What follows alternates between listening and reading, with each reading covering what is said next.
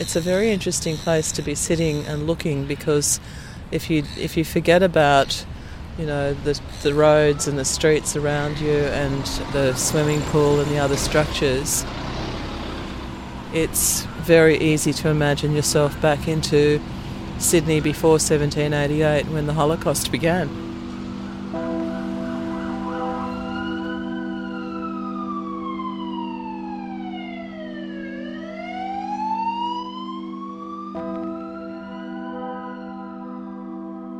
This is Think Sustainability.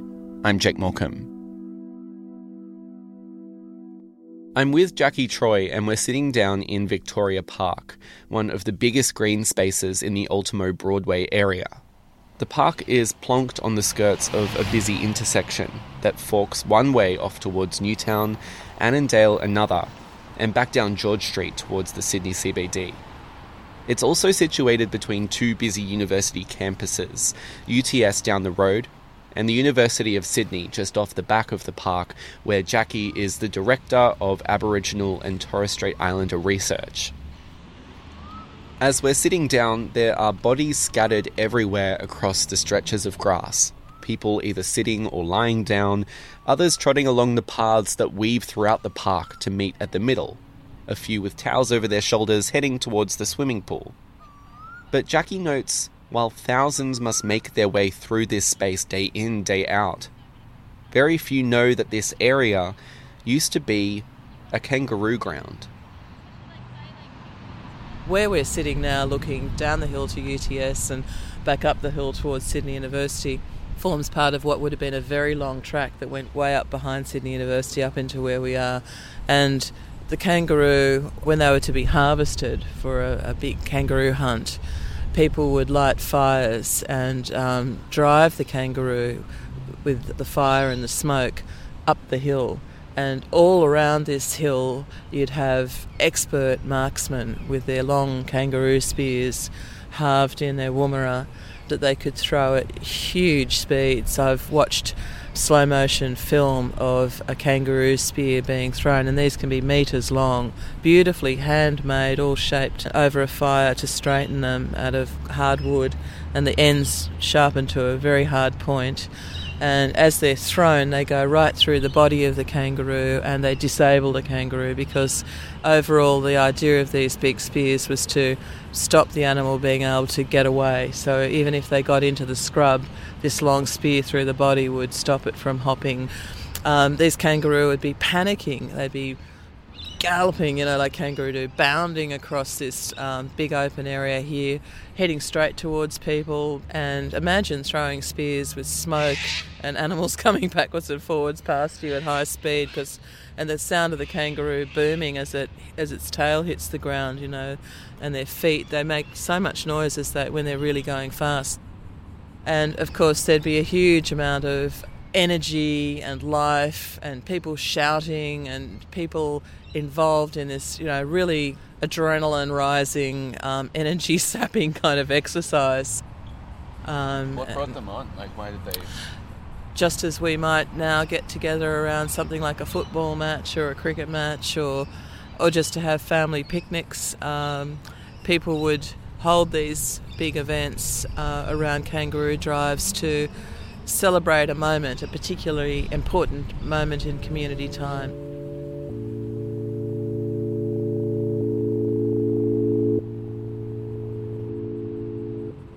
In the city of Sydney, there are more than 400 parks and open spaces, offering more than 188 hectares of natural respite. But these places we go to break away from the concrete jungles that tower over us, are clear reminders that we have buried our histories. I'm just looking around. I'm trying to see if there is any kangaroo grass. There's... Oh yes, do you see behind you there? The one that looks like a kangaroo paw? That's native grass. Actually, the native grasses look like the feet or the paws of the kangaroo. Yeah, the hands. Yeah. Kind of buried beneath the other types of lawns. It really is very much buried beneath the other types of lawn. The shape of the land, Jackie explains, isn't that different from what it would have been before the invasion. The expanses of grass, a few scattered trees with shrubbery thickening towards the park's edges, tracks instead of pathways connecting to other tracks that would stretch all the way to Parramatta and even the Hawkesbury. But it's the face of the land that is completely different. Unruly grasses and shrubs that dominated this space for tens of thousands of years have been paved over by introduced species and foliage. And while you can still see pockets of native species squeezing through, like the kangaroo grasses, the area is now defined by its neatness. From the carefully placed flower beds and trimmed hedges skirting along the swimming pool entrance, to the exotic trees that sweep over the park's centre, everything is manicured within an inch of its life. Ironically, with many of the species being incompatible with the Australian climate, as they require excessive amounts of water and attention.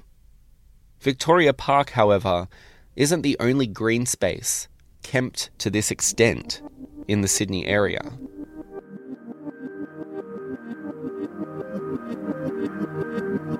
So today, in part 2 of our series looking at the classism of the green movement, we're asking, are our tightly managed green spaces just another reminder of colonisation?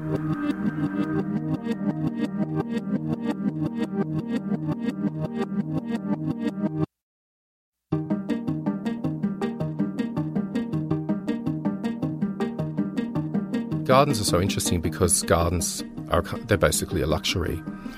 A lawn is never just grass, but it's about symbol as well.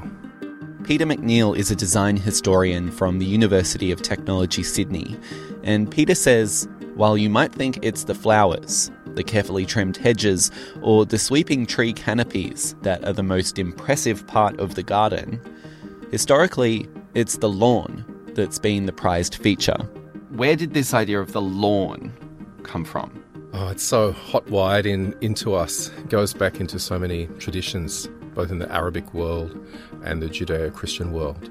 But if you think about the desert and the oasis with magical water tributaries flowing into this small piece of green, that's your green lawn.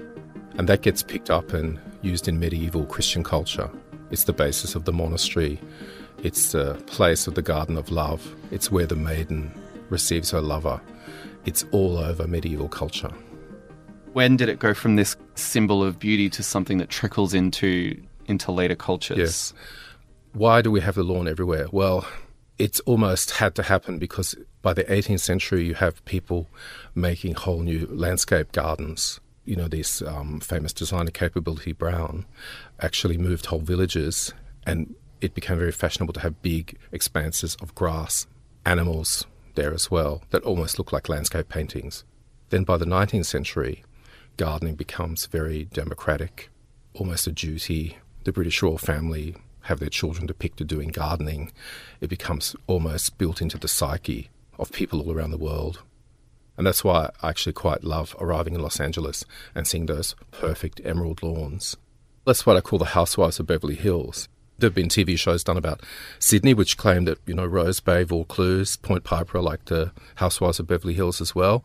It's where you have manicured lawns running right down to the street verge. Very hard to pull off, have to be clipped all the time, have to be very closely managed. I call it also the tidy town syndrome, that everything has to be clipped within an inch of its life. Kind of emblematic of a time. Yeah, of a kind of idea of tidy town and a tidy mind. And in 50s culture, a lot of advertising of products was actually done by spreading them out on the lawn. You see it in 70s advertising as well, which is actually slightly bizarre. Why put products on lawns? Products? Everything from washing powder to plastic chairs to women's clothes. Lined on the lawn. Lined up on the lawn. It's completely bizarre. As if to evoke some sort of, well, this product is of this particular status, of this stature. I think to invoke the utopia, the future, and also to link it to kind of perfection. And also about the kind of post-war American dream, the green lawn stretching forever. Think about the way that the White House is often configured with the Great Lawn. Think about Parliament House in Canberra. that great big enormous lawn, which is meant to be symbolic of suburban lifestyle in Australia, but who knows what it costs to maintain that lawn. That lawn is a very good example of how you're making a kind of decorative statement. These ideals around the tidiness of the lawn, Peter says, were only further reinforced when technologies were introduced to keep them trim, namely the lawnmower. The lawnmower was invented by someone from the textile industry who worked in a cotton mill, who actually looked at the way they sheared off the base of a cotton cloth and then transferred that into that kind of cylindrical, circular lawnmower that you see from old movies. That's late 18th century invention. And then they were drawn by horses for big estates. The horses actually had to wear leather shoes so they didn't touch the lawn or damage the lawn. So, you still see all this stuff about the perfectly smooth lawn. It's played out in bowling clubs, sporting activities. But the way you manage a lawn before that, you had to cut it by hand with a scythe, like a great big blade shaped like a crescent, which you see in a lot of images of medieval illuminations. So there's this occupation, I guess, lost over the course of history where people would manually go out and cut the grass with this big scythe. Well, it's been revived actually in places like the UK where there's the revival of the meadow garden. And what's that? It's where you don't use pesticides and where you allow the natural flowers, bees, insects, and also the grass to grow quite high, but it has to be cut at a certain point to get too long. And if you don't use a lawnmower and if you don't use pesticides, you get this beautiful kind of organic environment, which is absolutely gorgeous. So basically a wild garden.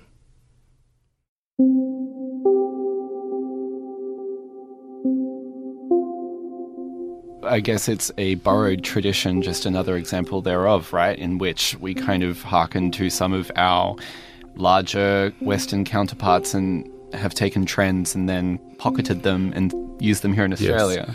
Yes, and it's also connected with the Australian obsession with controlling the landscape, because in many cases, Australian landscapes don't lend themselves easily to this kind of gardening or horticultural activity. So you could actually see it as a kind of attempt to wrest control of this landscape that didn't make sense. There's been a lot of work done on the picket fence and the small suburban lot and the way this enclosed Indigenous land could be controlled.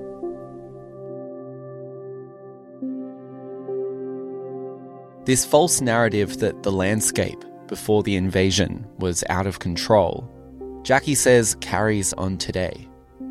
But here, in Victoria Park, there were natural systems in place that kept this area functional and vibrant.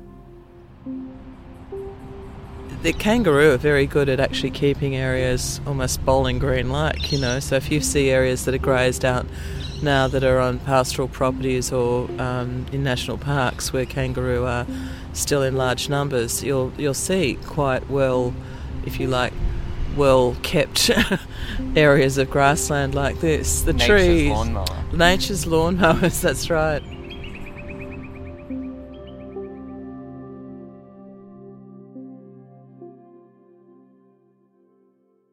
The problem with lawn ecosystems is not only are they a heavily controlled environment, they're also an overly pampered one.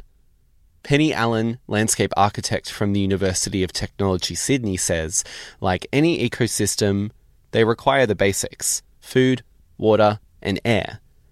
But the issue with lawns stems from the way we manage them. We mow them, we fertilise them till they're bright green, and we water them more often than we need to. The more you water them, the less resilient the lawn becomes. So would you say that the lawn is an inherently unsustainable ecosystem? No. And why not? Well, I'm a little bit confused or puzzled about the way people are so focused on sustainable landscapes, when for me as a landscape architect, all landscapes are relatively sustainable relative to the urban environment, because the things that are least sustainable are buildings. And actually landscapes in an urban environment help to sustain the balance. Trees lined along a busy inner city street, or a swathe of turf rolled out to make a metropolitan park, even if watered excessively or too often trimmed, still provide benefits. They freshen the air. In concrete jungles choked with exhaust fumes, they cool cities, capturing the heat that comes with having heavy structures nested side by side. And they also help us mentally to detach and engage in the natural environment. But Peter McNeill argues our pre-existing ideas of how our green spaces should look, how tall our lawns and grasses should grow, have become so deeply embedded that as we sustain these ecosystems, even in ways that don't make any ecological sense, that's still better than disorder. I've had big arguments in the block of flats where I live about how often we should cut the lawn. The minute you cut the lawn, you're killing a lot of insects, and I actually think it's very attractive when it's growing a bit. But, most of the building will say, no, we don't look managed if we're not cutting it. So it's this obsessive kind of use of labour, just as we also might cut our hair, or how often we clean the house, or clean the car, or clean the windows. It's kind of slightly obsessional as well. It's what I call old Australia. And what is old Australia? Old Australia is kind of the world described by Patrick White of obsessional values and harsh judgments and conformity.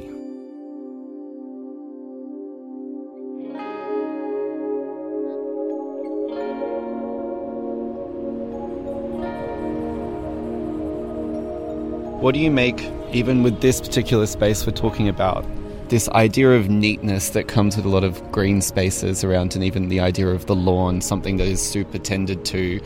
Do you think that that's something that we can detach ourselves from today? I would love to see this place go back to the Gadigal having the capacity to decide themselves what this area should look like, and have something more of what it would have been like originally, with a bit less manicured, but nevertheless extremely beautiful, probably way more beautiful than this over-designed space we're sitting in now. I think we all long for some wildness in our lives, and the Aboriginal community, everywhere I go, every community I speak to, people talk about going bush, and I think that more non-Aboriginal people need to be able to go bush, and you should still be able to go bush in your own city. We have got, fortunately, in Sydney, a whole lot of bushland areas, but a lot of it is very managed and manicured. I think it's not meant to be like this. Kangaroo can certainly graze grass down to a beautiful bowling green look, but it wouldn't all be like that, And I think our wild hearts need to be able to run wild in wild country. I can imagine under these trees the kangaroo lying and lazily scratching themselves and sort of waiting for the next hunt, and without thinking about it too much. And I think it's still a place that for me is a piece of open Gadigal country with the sort of light trees around the edges that evokes the feeling of love and care that was invested for tens of thousands of years in this country before it was stolen from its people. Fortunately, its people were not stolen from the country, and we say that country owns us, we don't own country. So you can never actually take Aboriginal land from Aboriginal people, because the land always owns its people, and there are Gadigal people here who still traverse this park and live in and around all this area, and still care for it and love it the way they always have. They just can't, they don't have agency in managing it in the way that it would be nice to see. Maybe into the future there may be a Gadigal land management plan for this whole area. That's what's left of the kangaroo ground. I never knew before. Do you think that a lot of people don't know? I'm sure that a lot of people don't know, even people who are really switched on to the fact that Australia is an Aboriginal landscape, and up in the Torres Straits, of course, it's a Torres Strait Islander landscape, and all around the edges, around the waters, we have our island people, the Tiwi. All around my own people I'm connected to from the Snowy Mountains and the high country, the snow country, Ngurrugu. But down on the coast, there are all these people who are connected to all sorts of islands that are off the coast as well. So there's not a part of Australia that doesn't have a rich Aboriginal story that's still being told and still being understood by the Aboriginal communities that are connected with them or live in these landscapes. But most Australians just walk around, especially in cities like this, without, I think, any sense of the Aboriginal space that they're on.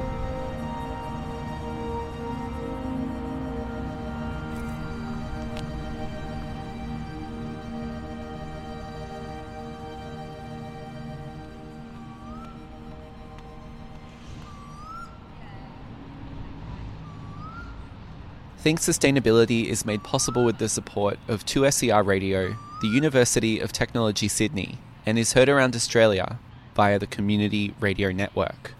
Think Sustainability is made in the 2SER studios in Sydney, on Gadigal land of the Eora Nation, whose sovereignty was never ceded.